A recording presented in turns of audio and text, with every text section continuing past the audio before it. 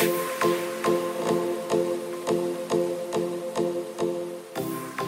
everyone. Welcome back to the Dallas Birth Guide podcast. I'm your host, Yuki McGregor.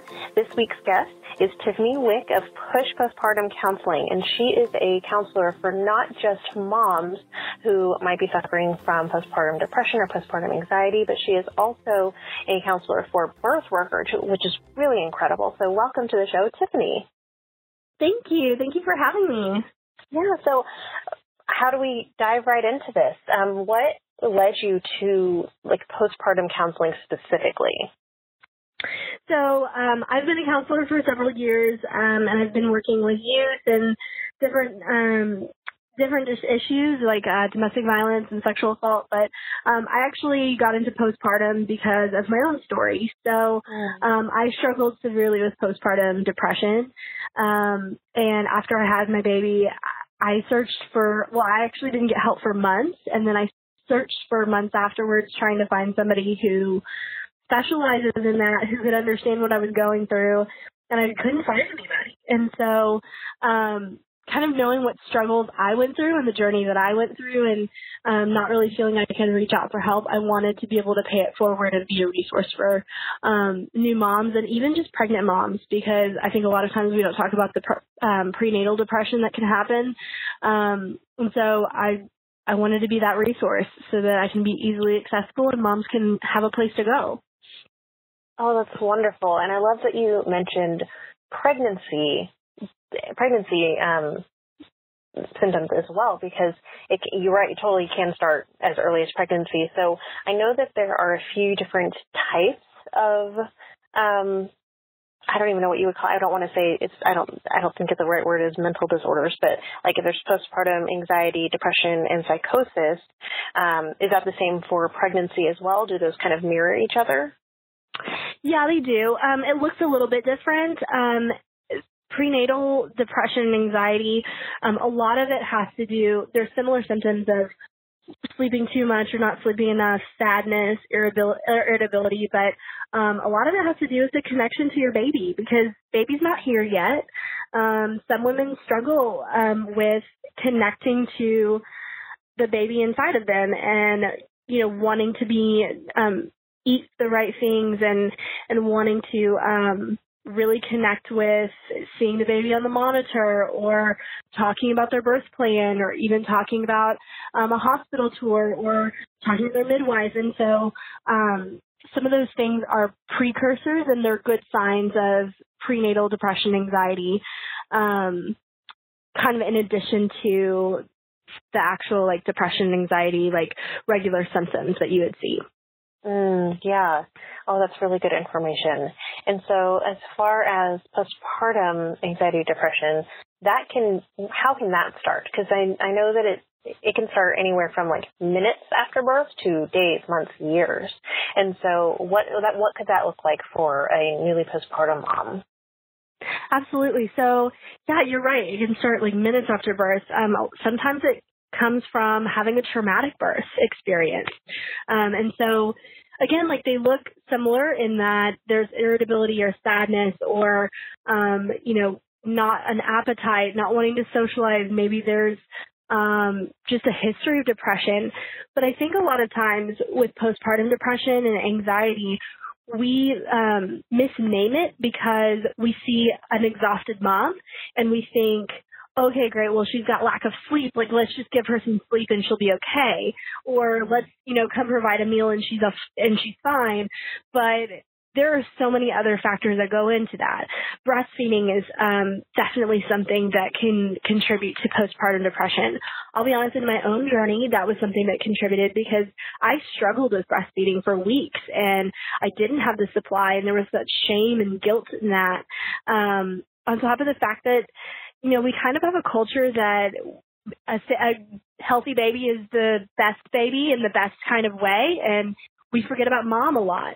And so when people come over and they visit baby, but they don't really talk to mom. And so that contributes to it, that isolation, those first few weeks. And the low maternity leave that we have sometimes contributes to that because mom then has to go back to work and then leaves baby somewhere, and then there's those thoughts of worry or panic or anxiety on top of sleep deprivation and not eating enough and not being able to shower enough and taking care of themselves. And so a lot of those factors contribute. And then it just becomes a very lonely place because you don't feel like you can reach out to somebody to talk about this because we're not having enough conversations about postpartum depression and anxiety. And so there's a lot of shame and guilt behind just having that or naming it in the first place.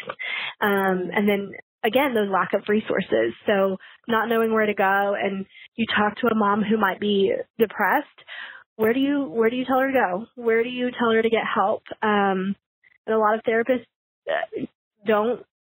are not necessarily fully equipped in maternal mental health and how to adjust for not just regular mental health issues, but like that postpartum period and understanding that birth work and what goes into that.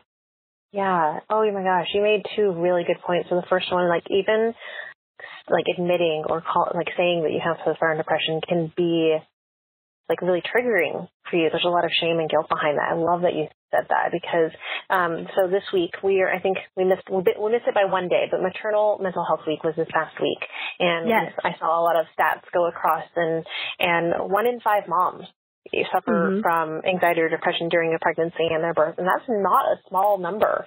Right. I mean, it's really not, and so I think it affects more people than. You're right, what we talk about in the open because there is that shame behind it. So I want to address that first. So for our moms, is this something that you would tell them is not necessarily normal, but it's a more common occurrence than what they think? Absolutely. And chances are 1 in 5 is probably still a really low statistic. I would assume that number is a lot higher because, again, like I said, there's that shame and guilt in naming it and being able to say, like, I'm struggling right now beyond just figuring out how to be a new mom. I'm really struggling myself. And so I would venture to say that if you have 2 or 3 friends, one of them has it, and you're not alone and they struggle too. But it's hard to reach out and say that first thing where, hey, I need help. I'm not okay. However, I would encourage any new mom, if you feel disconnected to your baby, if you feel like you don't want to take care of your baby, and that's a little bit different than not having the energy. But if you don't really want to do that, if you are feeling like you might hurt your baby, and that's also something we don't talk about, is there is severe postpartum depression, and moms do have those thoughts. Whether they would do that or not is a totally different story. And most moms don't want to hurt their babies, but those thoughts do come across their mind because they're sleep deprived, they're depressed, they're lonely, they're isolated, they feel guilty or shamed by something that they haven't done perfectly in the first few weeks of life of their kid. And so if you feel those feelings, get them fast and early. Say something to someone early and get the help that you need. And even if it's to a chiropractor or a pediatrician or your OB-GYN or whatever, they have the resources too.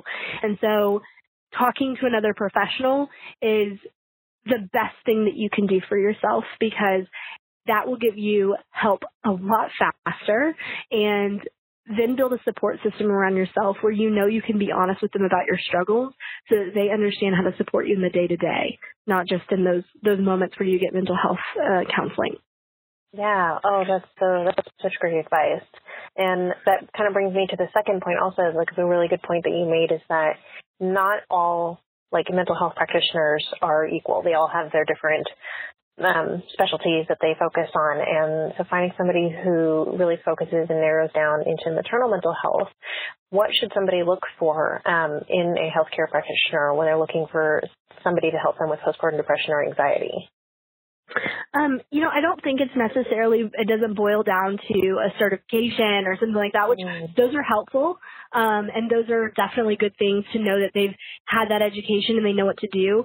But I think it all has to do with a counselor's willingness to learn and adapt to what your needs are. And so there are a lot of counselors who are awesome out there, and they're willing to learn and adapt to postpartum needs of moms, even though they might not have the schooling or the formal certification or something like that out there. But when you have an initial consult with a mental health counselor, or even if you talk to them on the phone, which what I would strongly encourage you to do is talk to them on the phone first. That way you can kind of get a feel for what they want, and you don't have to spend your hour wondering, oh, wow, well, are they going to be able to help me or not?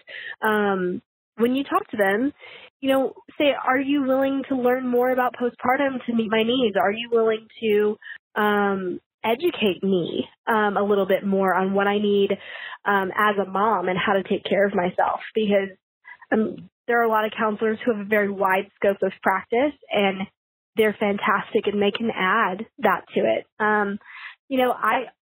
In my personal experience, I was comfortable with a female who had kids, just because I know that even if she never experienced postpartum or prenatal depression, she knows what it's like to be a mom. So that helps me a lot. But you have to find out what works for you. And so finding a mental health counselor who's at least passionate about you as a person and passionate about helping you is where to start. Oh, that's such great advice. And I totally agree that it doesn't always come down to a certification, but their willingness to help you. And I think that's so true for everybody in a support team too. And so I think mental health in general, not even just specifically to maternal mental health, but mental health in general, I feel like it's very stigmatized in our world. So if you say, oh, I'm going to counseling or I'm going to therapy, it's usually looked at like, whoa, what's going on? Like, what's happening? Mm-hmm. When in my experience, it's usually good to go see a counselor or a therapist, just to kind of like dig some stuff up and work through some things, which is I think good for everybody. And so thinking about like unstigmatizing maternal mental health specifically, how can we open this conversation up to other moms or like friends who are moms and other women in our lives so we can help them feel like this is something that they can feel safe and talk openly about, saying, hey, I have a rough time, this is going on, and then we can kind of steer them in the right direction of finding somebody to help them. Yeah. So awareness is such a huge issue. And so, the more that we are open and willing to talk about mental health, the better it is. And so if you're still uncomfortable with talking about, I'm going to see a counselor or a therapist or whatever, that's okay. But those who are willing to say it, those who are willing to own it and say, hey, you know what, like, this is not just because of something wrong. Everyone should be in therapy at some point in their life. That's my personal belief, because it's about self-care. It's about you improving on the things that may not be great, but they're good and you can get better. Or maybe there's something that's not good at all, and you can get it up to the point where you need to take care of yourself and that you're thriving instead of just surviving. So when we have those conversations, we have those open talks with people who may not be educated on the issues of depression, anxiety, or they might not be educated on the issue of mental health, or even just the idea that counseling is a good thing. Talking to them about, your experiences. I openly talk to people about my therapy experiences, and because people like to hear real stories of change, and they like to hear real stories of improvement. I could quote facts all day long. I could tell you stats. I could tell you things about how mental health improves your emotional capacity and those kinds of things. But people don't want to hear that as much as the practical, I went to therapy, and months later, I started realizing things about myself, and I had changed my behavior, and I was looking at the world in a different way because I was able to process some of those things that I had never processed before. I was able to improve on myself and some things that I had never really even gotten a chance to work on. But I'm not just paying for someone to listen to me jabber.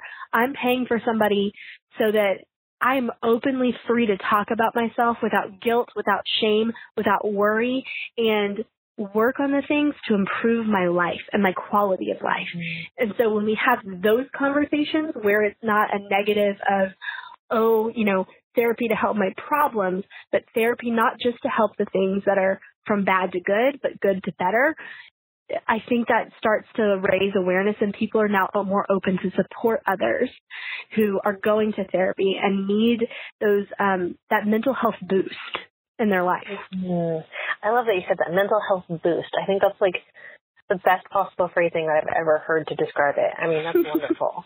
And so for somebody who's never been a part and gone to therapy in their life, or is thinking that they are experiencing either prenatal or postpartum anxiety or depression, what should they expect like a first session to look like? Because I know it can be different for every kind of counselor. Yeah. So typically, a first session is a lot of fact finding. So as a counselor, I want to know about you. I want to know kind of what's been going on in the last few weeks, what brought you here today. But then I also, typically counselors have like new client questionnaires. So, they talk about family history and potentially what medications you are. Like, we want to know some of those things because we want to be able to best serve you and give you the best support possible. So a counselor's job is to leave their preconceived notions and their biases aside so that we can be present in the moment with our client and give them the support that they need therapeutically. So with that new client questionnaire, once you guys fill that out, it gives us kind of some ideas of, okay, great, this is where they're coming from. So I don't have any preconceived notions. I don't have to say like, you have prenatal or postpartum depression, and I'm not thinking that this is the first time, or I'm not thinking that you might have a history of it. Like, there's no assumptions that I'm making, and I'm just going to come in, and I know your family history. Let's talk about that a little bit, but let's talk about what your needs are right now and how we can get there. And then what I like to typically do in a first session is I don't ever want to leave anybody where it's just a fact-finding session. I want to talk to them a little bit, especially if they're struggling with postpartum depression and anxiety. I want to give them some coping strategies before they see me for the following week, because you can never go for a first session and realize, wait, did therapy actually happen? I want to give you something. Like, I want to talk with them through something so that they have some tools so that we can actually do like the really good hard work the next week and we can dig deep. So it's just really important to like, I want to make sure that my clients are cared for, but I want to make sure that they get something out of that so that they realize that they're supported, but they can also make it through the next week without wondering what to do still. Yeah. Oh, that's so great. And it kind of leads us into my next question, or next segment, I guess. You don't just treat pregnant moms or like new moms, you also treat birth workers. And when we first met, you kind of mentioned that they can suffer from like secondary trauma with the bad birth, and so you do a lot of counseling for them. Is that the only kind of counseling you do with them, or what other kind of work do you do with birth workers specifically? So I do a couple of different things. So I offer a one-time session for birth workers who just want to process the birth that they might have been through. And, birth work is hard. So they're in the trenches. They're often the first line of defense. And so they see things and they experience things maybe that the moms haven't even experienced. It might not even be traumatic for the women that they are helping, but they need to process it themselves. It might have brought up things from their own birth or things from their past or whatever. And so I offer one-time sessions just for processing that secondary trauma.